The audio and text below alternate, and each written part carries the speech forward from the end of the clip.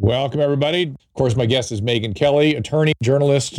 Millions know her. She really rose to fame as an anchor at Fox News, then hosted NBC. In 2014, she was listed as one of Time's most 100 influential people, author of 2016 autobiography, Settle for More. And she has a new media venture, The Megyn Kelly Show, the podcast. A new one. She's had her first podcast out that I cannot recommend strongly enough. I suggest as soon as we're done here, you download, subscribe, go listen immediately. Our laws as it pertains to substances are draconian and bizarre. Psychopaths start this way. He was an alcoholic because of social media and pornography, PTSD, love addiction, fentanyl and heroin. Ridiculous. I'm a doctor, for Christ's sake. Where the hell do you think I learned that?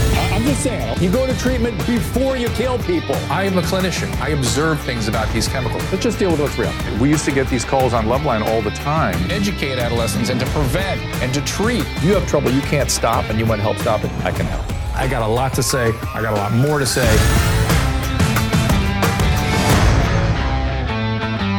Welcome, the great Megyn Kelly. Megyn, welcome. Ah. Hey. How's it going? It's great. Thank you so much for joining us. Tell people about the podcast.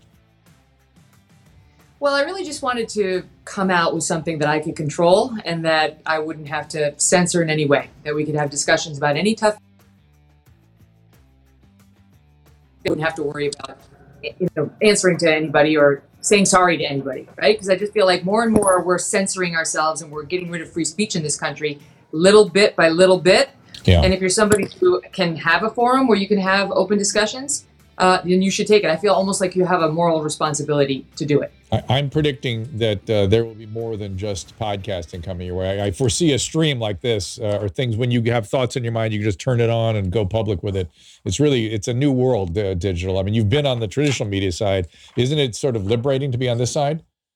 100%. And not only that, I just think that cable broadcast news is yesterday and the digital world is tomorrow. Yeah. And if you're going to place a bet, which is the position I've been in over the past, 2 years as I've been figuring out what I wanted to do next, this is a smart bet. This is where people are going. I mean, think of all the cord cutters. Even we don't watch cable news anymore. And I'm of cable news. I worked in it for 13 years.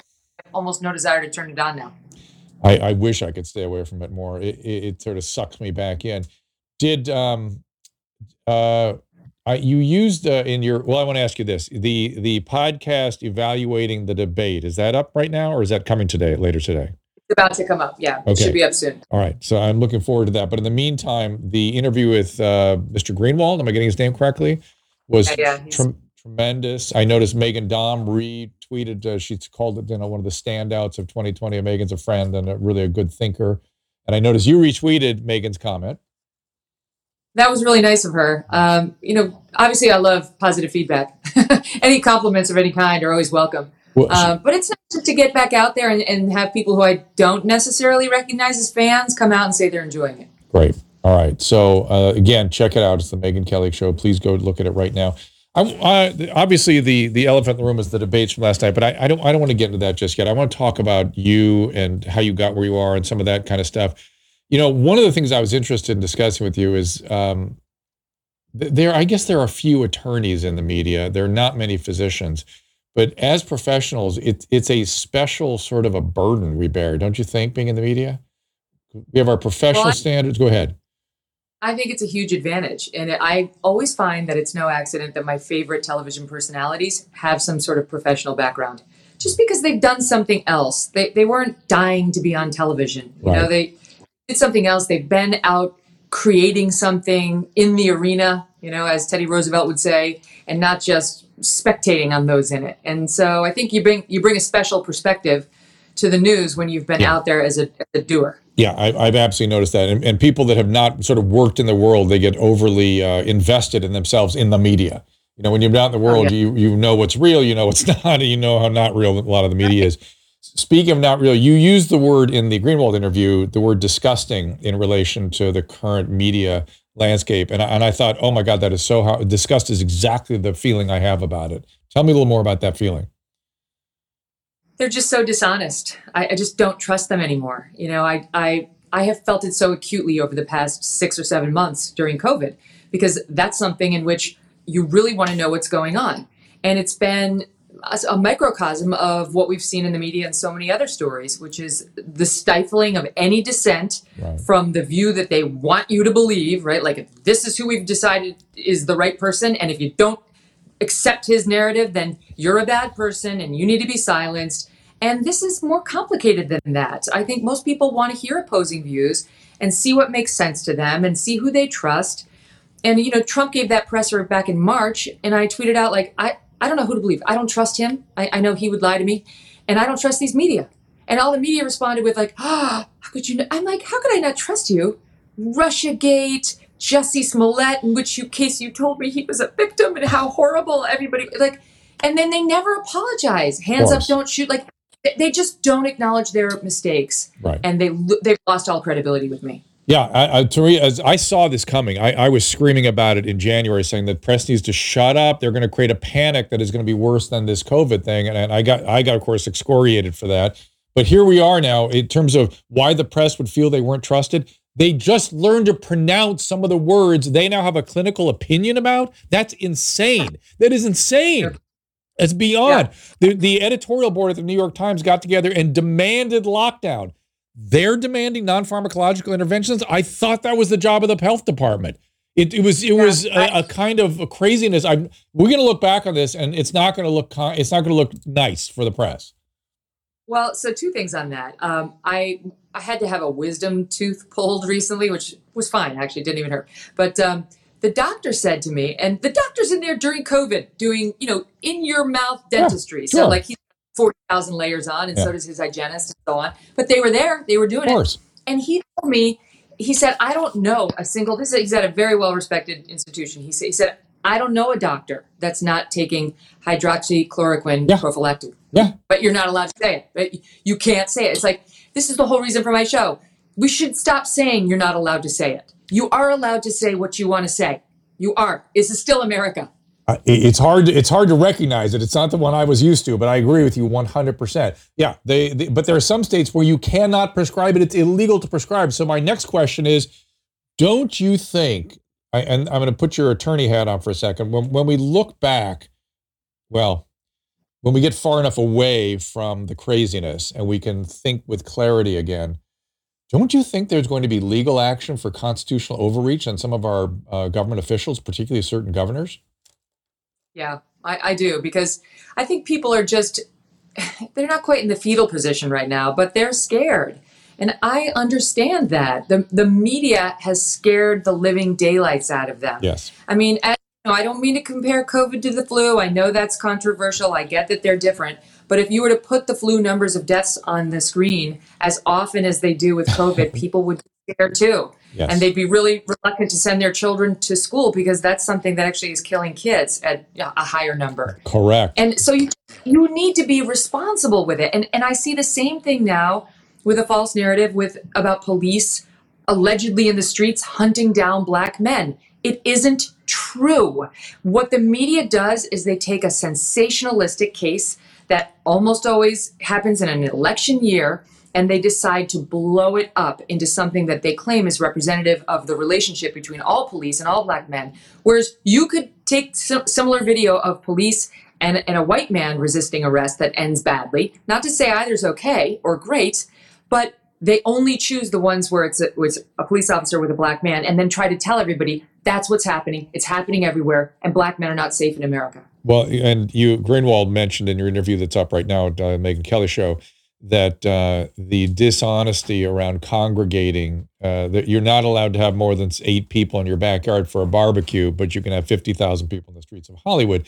And I don't care if they were to say, you know what, this is such an important issue, we're stepping aside. Of course, it's going to create some spread. We wish they wouldn't congregate in the streets, but it's so important. We will step aside and our recommendations will take them down for this important demonstration. Instead, because I had the public health officials. I do a local news broadcast, and I bring the public health officials in. I go, tell me something. So 4 people congregating, no good. 10 people worse? Yes, 10 people worse. 100 people worse? Okay. What about 50,000 people? That is a right and a privilege. That is their demonstrations. That is a privilege of the United States First Amendment. And that's their answer. And you have people rightly saying, you didn't let me say goodbye to my dying parent in the hospital because you said it was going to endanger lives. And I listened. Husbands who didn't get to be with their wives when they were giving birth to their babies, and they listened.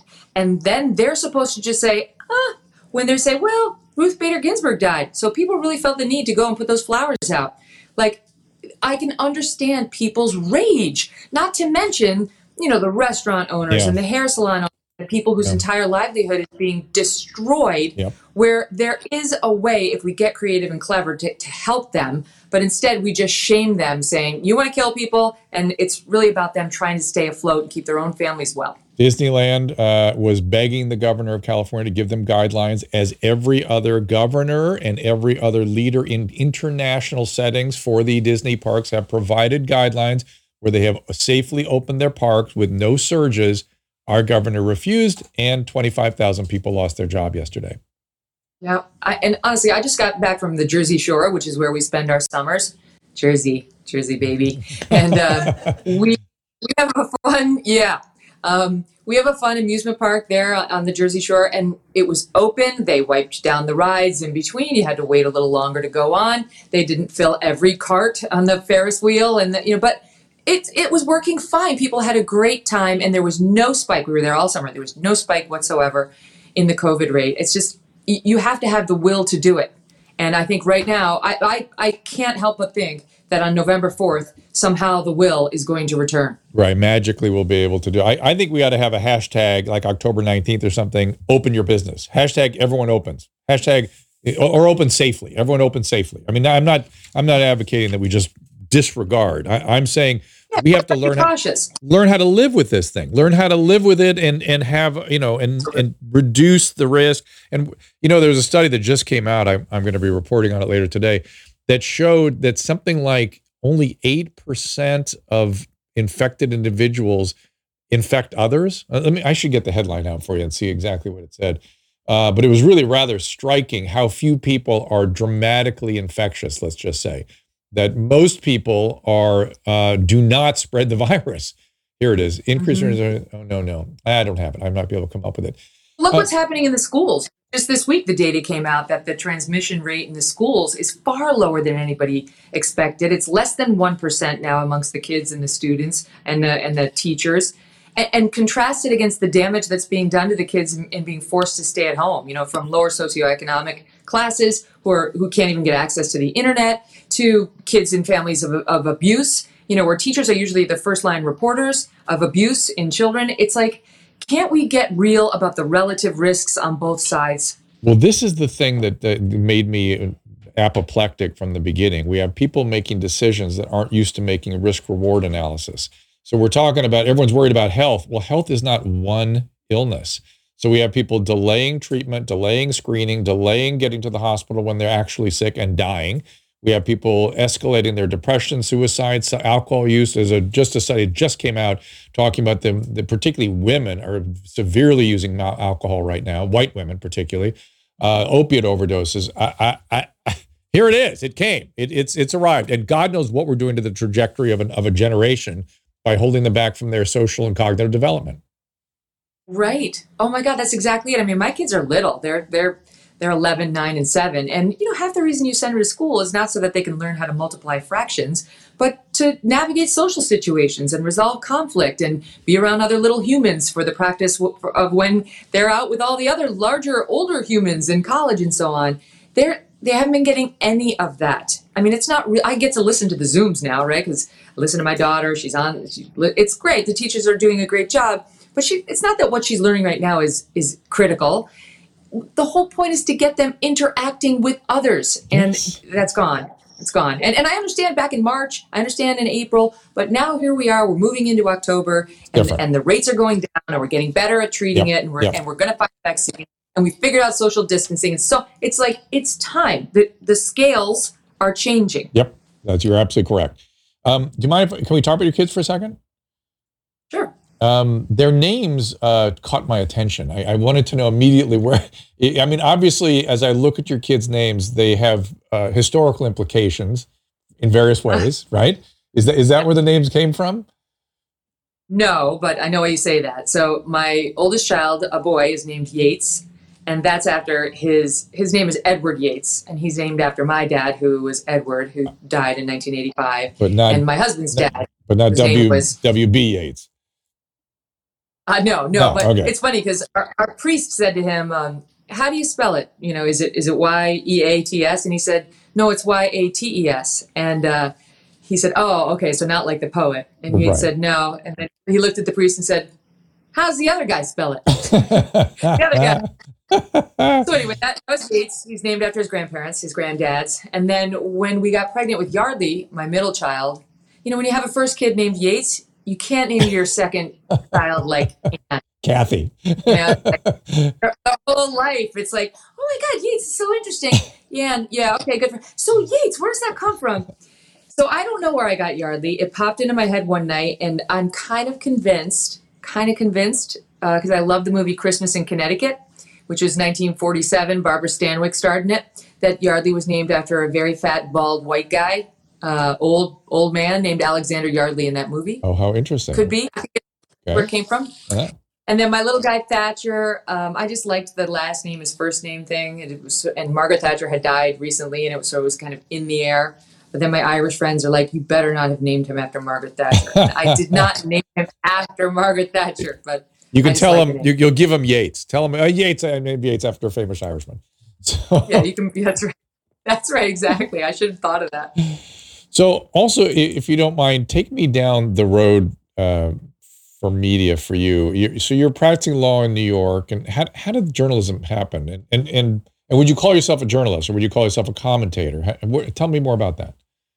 I'm a journalist. I do some commentary as well, and analysis, news analysis, but I'm a journalist. So I was practicing law, and I'd practiced law for almost 10 years.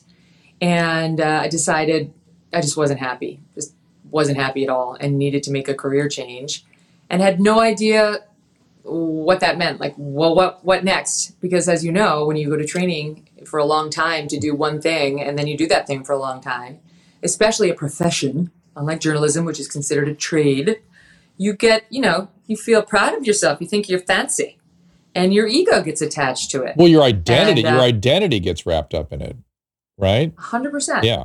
And I was proud of it. There was no one in my family who had gone to professional school. So what sort of law were you practicing, if you don't mind me asking? What? What sort of law were you practicing? I was a commercial litigator, so I tried business cases, mostly defense work for a big firm named Jones Day. And I liked the actual practice of law for a long time, but it was just such a grind. And I spent all of my 20s at the office. I just didn't nurture any relationships, never mind my own well-being. And there was one night driving home on the Kennedy. I was in Chicago, and it was 2 in the morning, and I was like, if I just turn this car off the road, like maybe I could just break a major bone. It would have to be a major bone, like a femur, maybe not my back. That would be too awful. But a rib, that's not going to do it. An arm, but I need a break. And that was really my red flag that maybe I needed a different profession. Maybe that's not a normal thought. Maybe that's not a good thought. Yeah, no. I know a lot of lawyers who have stories like this.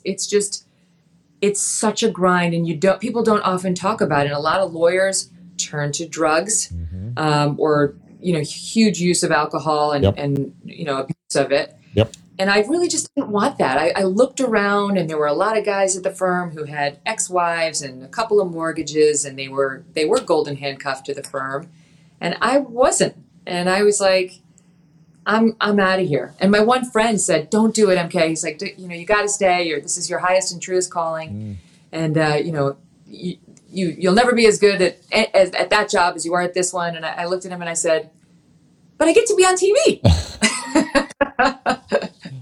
And it was really just more like I'm doing something that excites me, and that might be fun and utilize some of my skills. It's funny. I had people early on too saying, "I just don't want you to ruin your career." You're like maybe I have some instincts that you don't recognize. There's things that we could do here that you don't really see.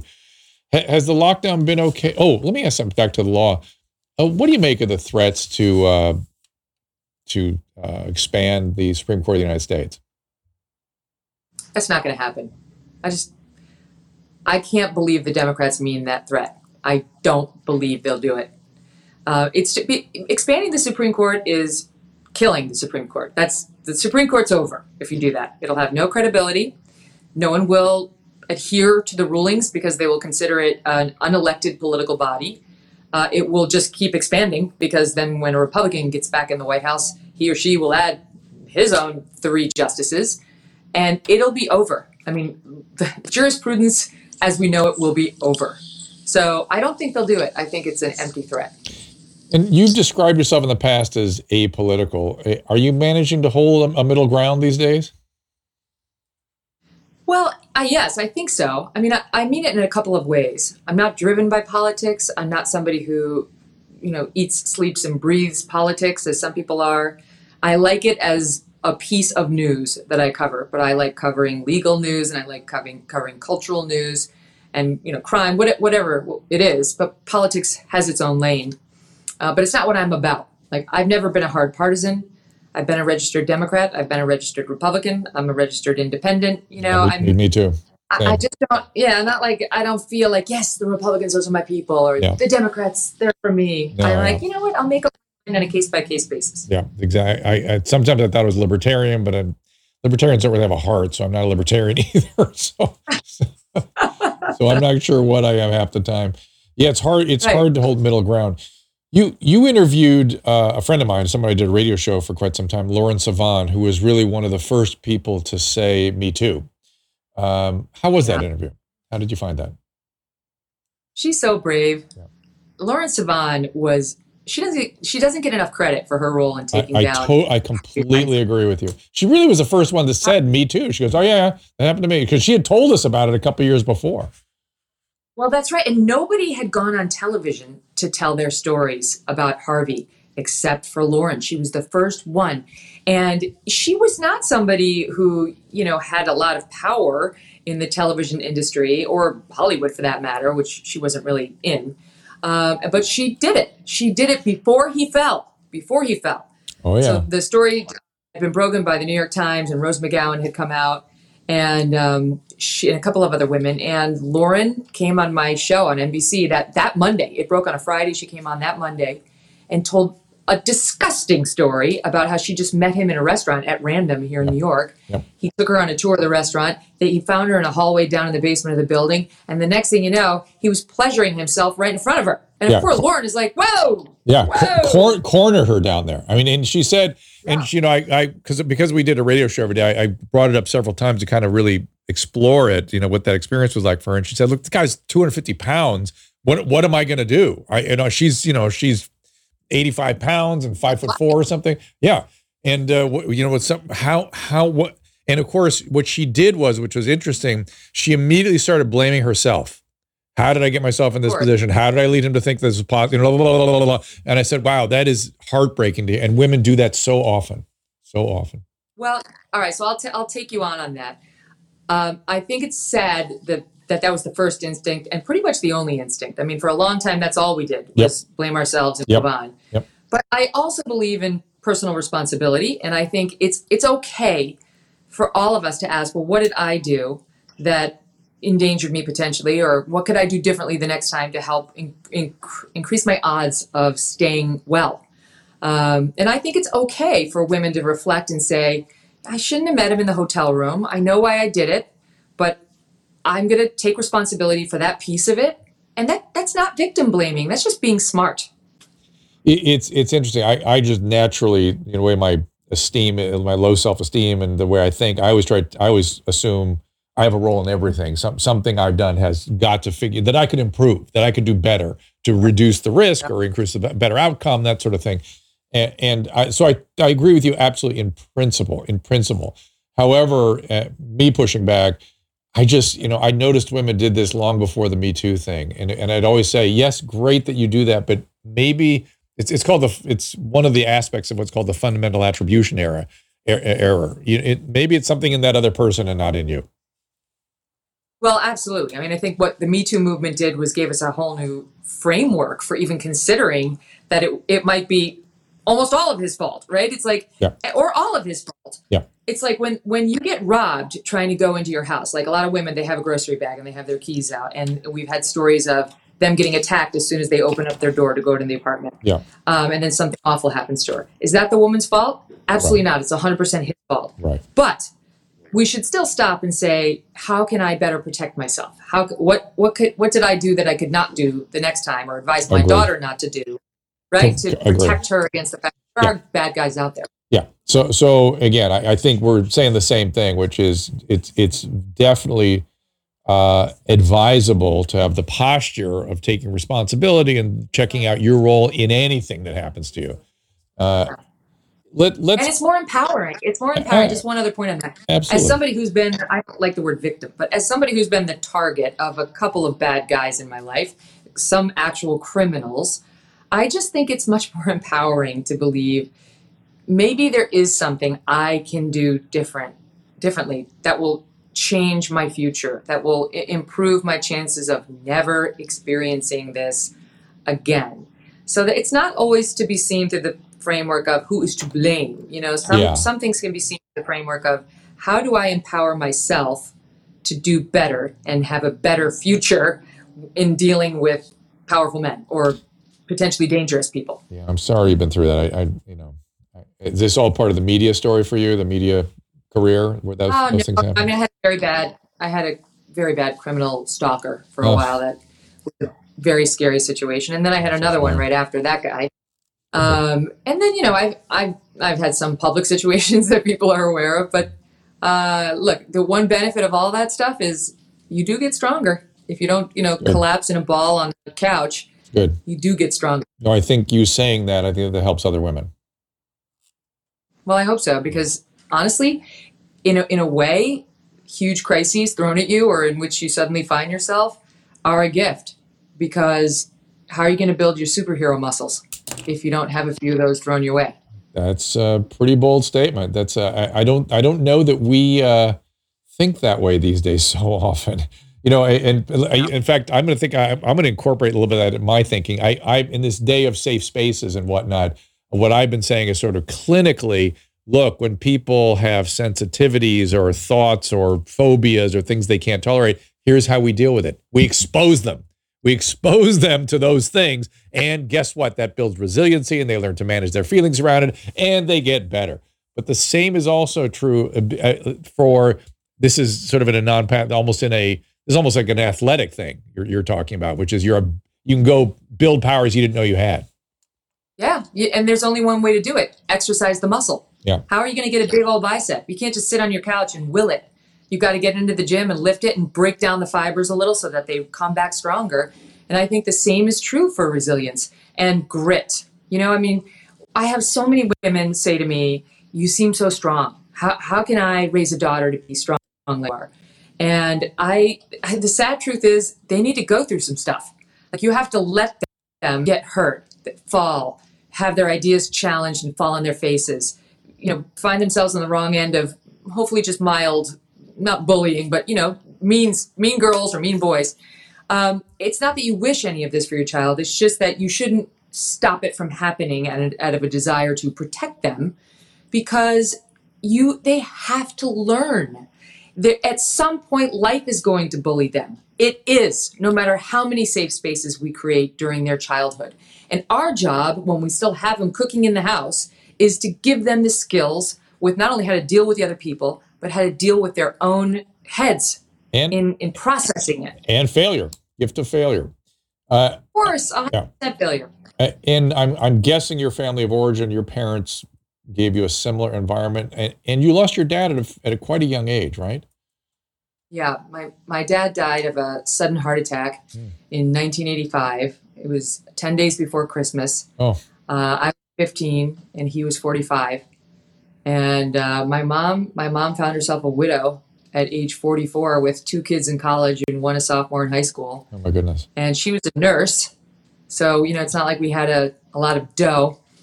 And it was rough. It was a rough couple of years around my house, but my mom's strong and she got us through it. So is that, do you think that's where some of your determination, your strength as other women reflected upon? I mean, it certainly gives you it gives you perspective. I wouldn't say that's where my own personal grit comes from, but it does give you perspective on what matters in life and what doesn't, what nonsense doesn't.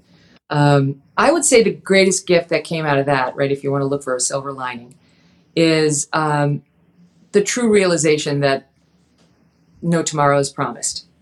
So why would I waste away one more day or year at a law firm leading a life I can't stand? Right. Why would I spend one more day at a news organization where my lifestyle is crushingly sad and acrimonious and upsetting all the time, even though my bank account is full and I have power, but I'm totally missing my children's childhood. Like, why would I do that? Life could end. It could end tonight. It could end tomorrow. And it really can. If you've lost somebody in your life, you know that's not just a saying.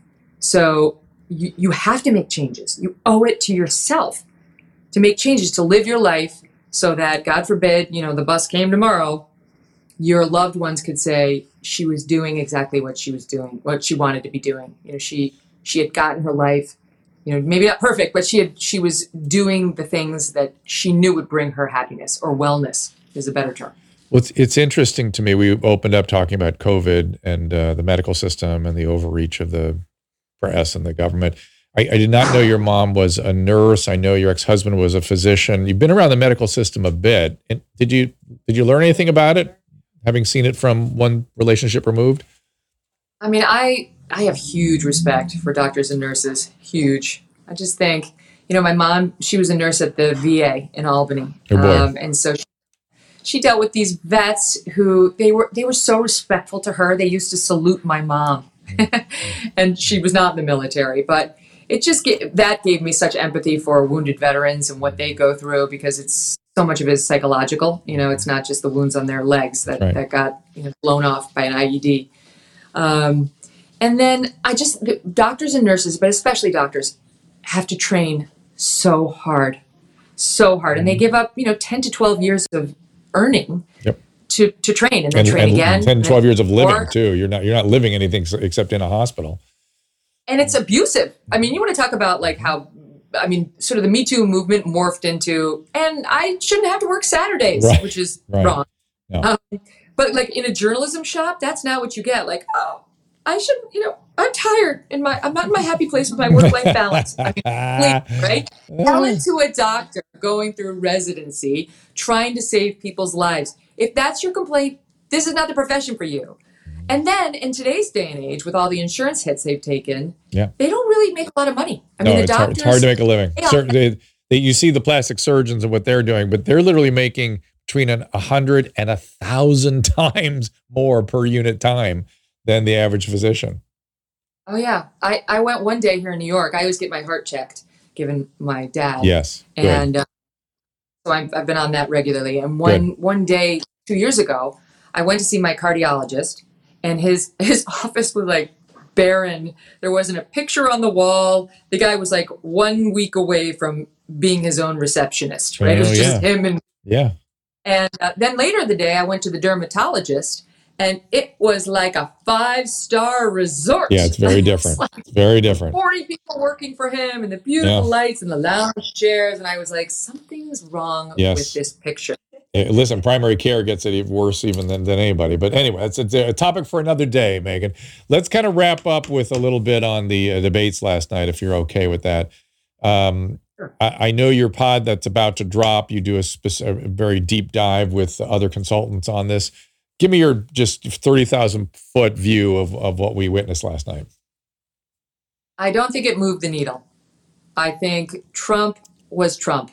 People aren't shocked to see him act aggressively or like a brute, as jarring as it was to see on a presidential debate stage. But, I was on a presidential debate stage with Donald Trump asking him questions in Detroit 4 years ago, where he referenced the size of his unit. So I wasn't particularly shocked. Ladies and gentlemen, our president.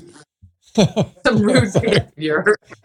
And that's Trump. That's how he is. If you're not used to that by now, I can't help you. You need to pay closer attention. That doesn't mean it was a nice thing to watch or made me feel comfortable or that I enjoyed it, because I would have preferred substantive exchanges.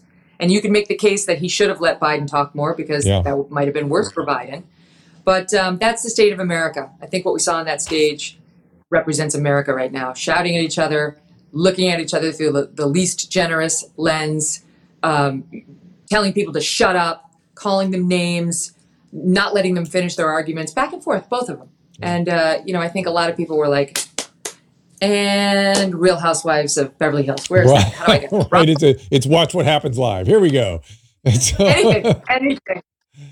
It's funny. But I thought it was nice to see Biden at least appear more nimble than he has appeared in so many of his media opportunities. So that was at least reassuring. It's sort of relieving, let's put it that way. Listening to him talk is like you're on eggshells, aren't you? Because as a human being, you're rooting for him to like land the sentence. Like you can do it, let's go. I know you can do it. And so when he was landing the sentences, you felt a little relief. Like, okay, God, I don't want him to be embarrassed. Not looking for remember Admiral Stockdale in the vice presidential debate when Ross Perot ran? He was Perot's vice presidential candidate. Right. And he didn't hear anything. And it was like, I know. I want to see the train wreck. Right. That's pretty funny. Do you miss not being up there when they're doing those debates, or was that a burden? No, I miss it. I would like to do that again. And I think I could do a pretty good job of it. I'm sure. It's a hell of a preparation. You know what I mean? It takes months, and it's just brutal because you got to know everything about everything, and the stakes are very high. And if you don't do well, you just get crushed by the media, as we're seeing today. But I don't care. I like high stakes situations like that where your adrenaline pumping. And you tweeted something to me made perfect sense. Is why doesn't the moderator have a hold button for the mics? He or she needs to be able to control the debates, but turn the mic off. That's it. The mics and the camera. Oh, camera too. Interesting. Yeah. If Trump was going on, interrupting, and I had control, I would have said because they can hear you through your mic, cut his mic and put the camera on me. And I would have just sat there. And when he was done, I would have said, no one heard anything you said because we cut your mic and the camera's been on me. And that's what we're going to do tonight if you guys keep interrupting each other. Love it. But you had to do it early. You would have had to take control, and you would have had to do it early because, as you know, when you're dealing with like a 2-year-old, if you don't follow through on your threat, the first time you make it, there's no getting it back. Yeah. And maybe, how do you feel about a Joe Rogan lengthy sit down with the two of them? I would love that. Yeah, that'd be good. I would 100% listen to that because Joe Rogan goes for 3 or 4 hours. Yep. So it'd be a chance to really flesh out arguments, and you might actually learn something about them, unlike last night. And finally, tell me about the media company, where it's going, what we should look forward to. Tell me more. Well, I named the media company Devil May Care Media because I wanted it to telegraph my mission statement. The full saying is the devil may care, but I do not. And it's what I'm trying to say is we're getting scolded in every corner now for every thought we have, everything we say, everything we do. And I'm done. I am done. We can't live like this. We shouldn't have to. You're not bad because you have a, quote, heterodox view of any of these third rail issues. Yep. We have to be able to talk to each other. Human beings are complicated. Life is complicated. The only way forward as a nation, as a people, is to communicate. And to tell somebody you just must stop talking. You're no longer allowed in the conversation, and I've labeled you something awful because our views don't match up, is what a frightened person does, and it completely shuts down your exact goal. The other person's never going to be persuaded. They're actually going to develop an antipathy toward you. That's right. So I think the solution is for not just me, but anybody who can do it, start talking about these issues. You don't have to do it perfectly. It's not true. You don't have to be on eggshells when you talk about everything.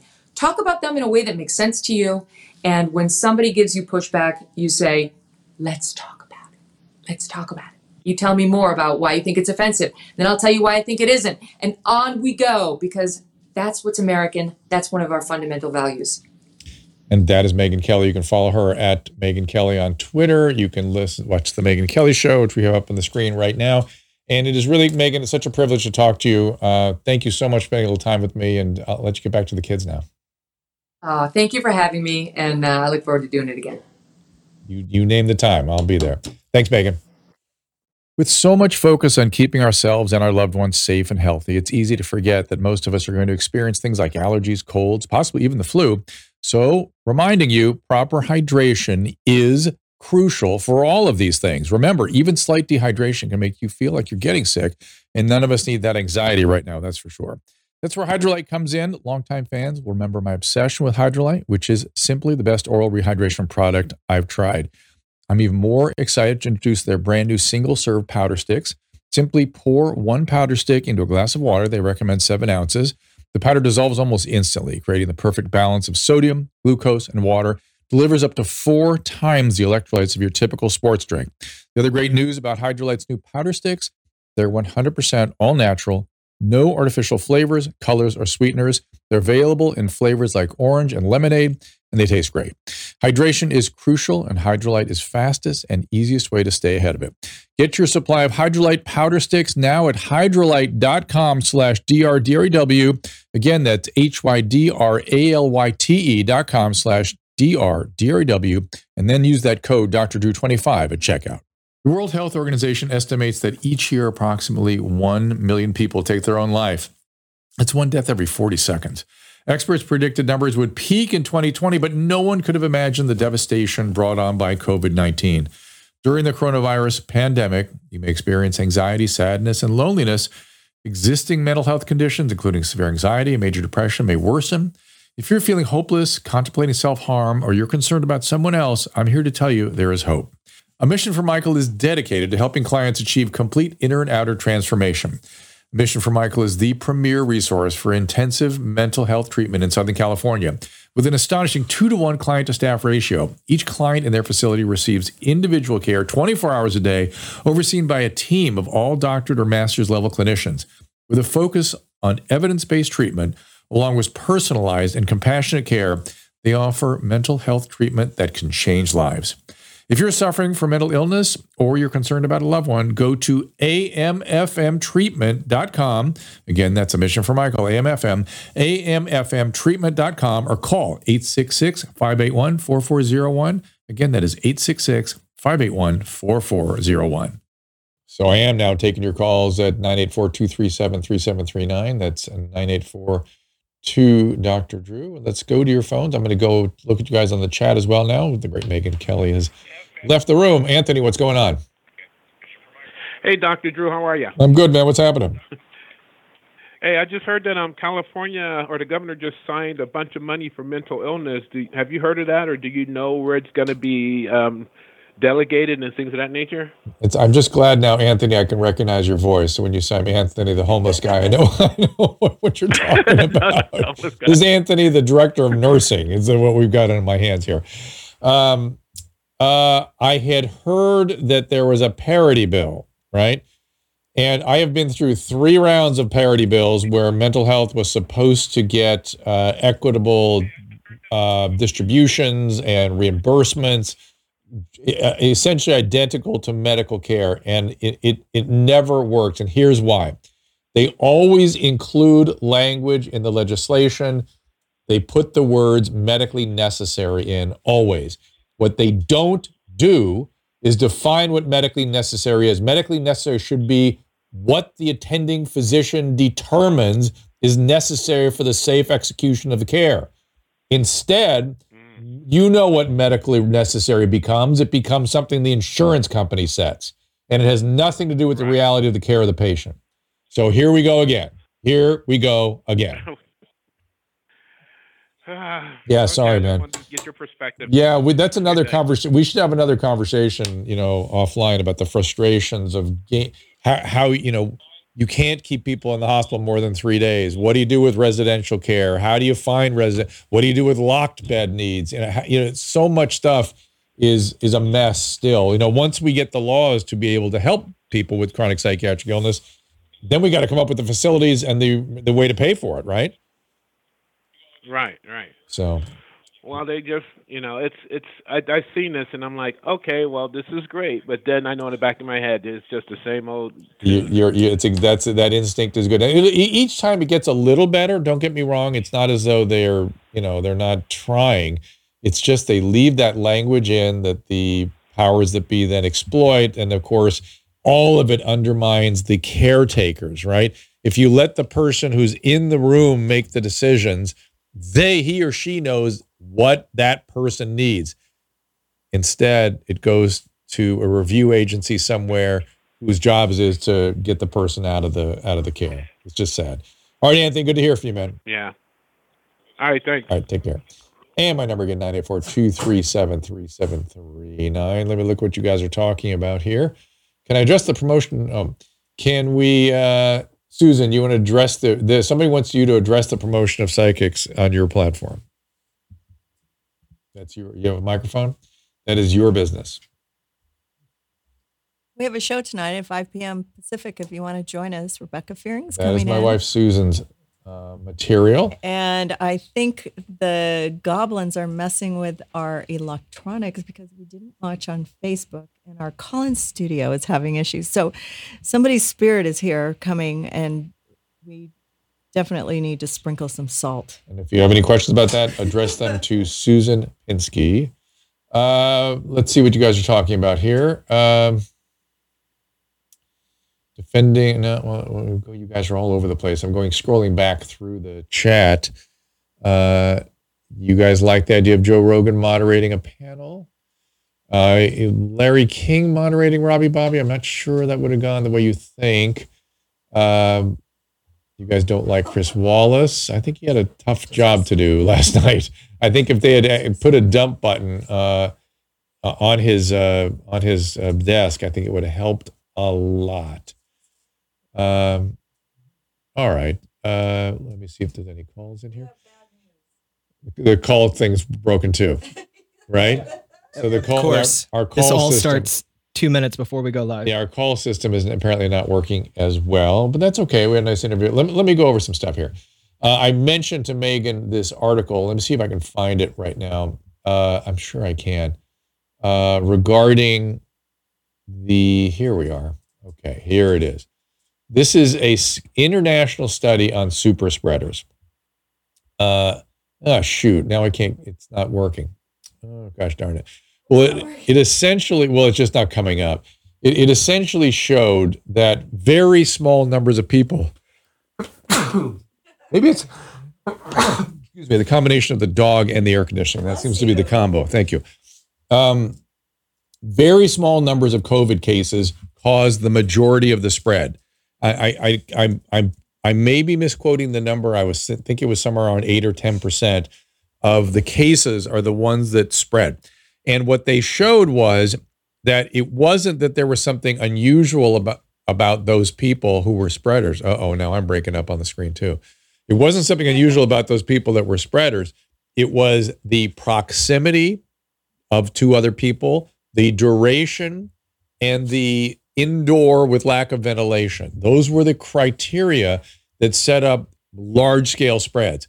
In fact, they were able to show that people who hung out with other people for long periods of time where there was not proximity and no ventilation, if they had anything else, if they had ventilation or distance, they didn't spread it.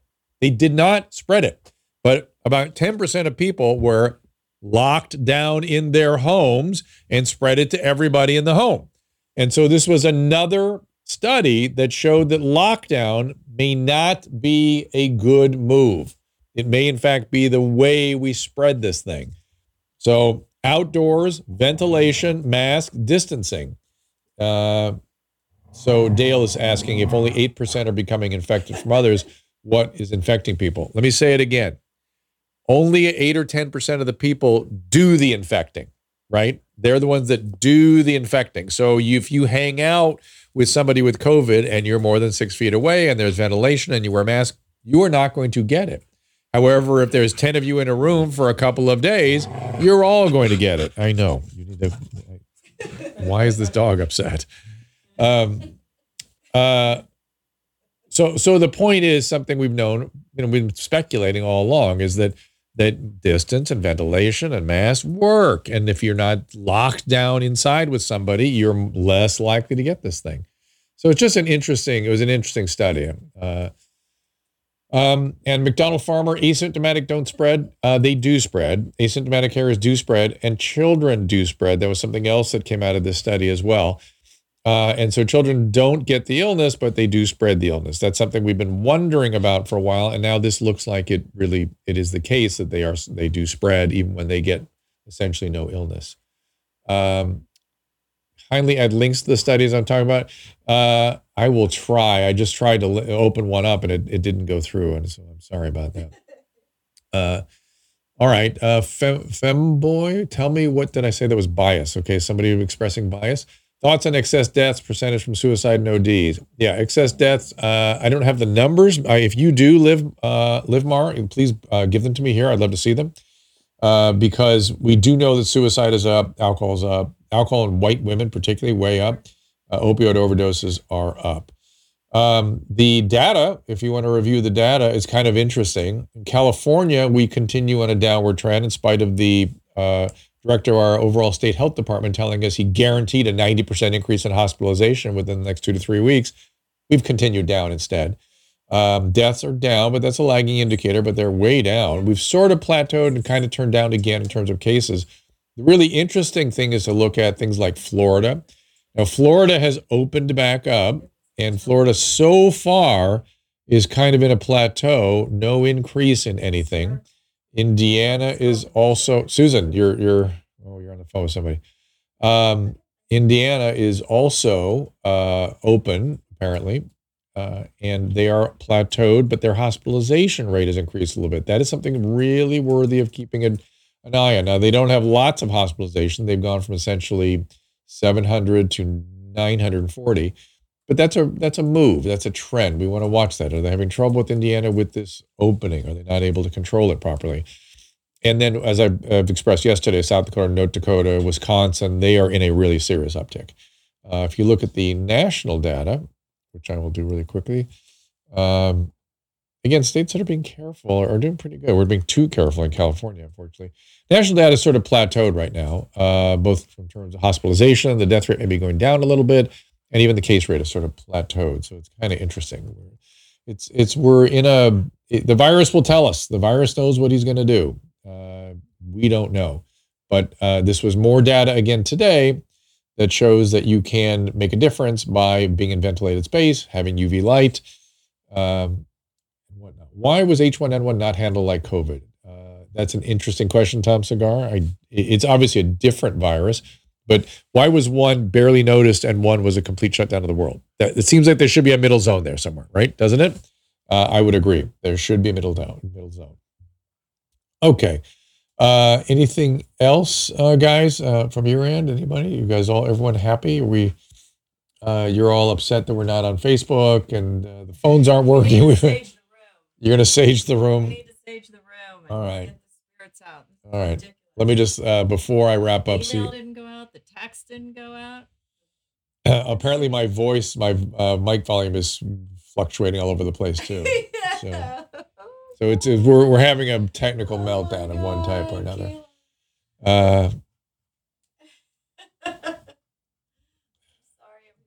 Are masks being a problem with flu season? As Fauci mentioned, the increased spread of flu. Yeah, Matthew, it's a really interesting question. Flu is down right now, and that may be distancing and hand washing. Flu is very much transmitted on hands, and so when you mess around with the mask on your face, that's a potential for flu to be transmitted. That's what Fauci was worried about, but thus far, flu is down. The question is, will everybody get the vaccine, which they should. If you're over 65, you ought to consider the high antigen vaccine. The rest of us should get the vaccine. Okay, thank you, Jeans. Still no calls. That call system is just down, huh? No, people aren't calling. Oh, No, it's down. yeah. It's down. I called it. It's down because like ours are in the guest list. Yeah, I don't know what's up with the internet today. It wasn't working on Facebook. The text alert didn't go out. Call in studio didn't work. So something must be up with like the internet backbone today. I'm just glad I got a chance to talk to Megyn Kelly. That was a good. Yeah. We had a great interview. She was great. She was great. Thank you to Caleb for producing this, Susan for producing. Thank you to Michelle Poe for the design of what's behind me here and the lighting. Okay, you guys. Well, good seeing you. Thank you to Megyn Kelly. Check out her podcast. And don't forget our stuff. Don't forget After Dark and all the pods over at DrDrew.com as well. It's International Podcast Day. So congratulations to everyone that's out there podcasting. And I will see you in the stream in a couple of days. Ask Dr. Drew is produced by Caleb Nation and Susan Pinsky. This is just a reminder that the discussions here are not a substitute for medical care or medical evaluation. This is purely for educational and entertainment purposes. I'm a licensed physician with over 35 years of experience, but this is not a replacement for your personal physician, nor is it medical care. If you or someone you know is in immediate danger, don't call me, call 911. If you're feeling hopeless or suicidal, call the National Suicide Prevention Lifeline at 800-273-8255 anytime, 24/7 for free support and guidance. You can find more of my recommended organizations and helpful resources at drdrew.com/help.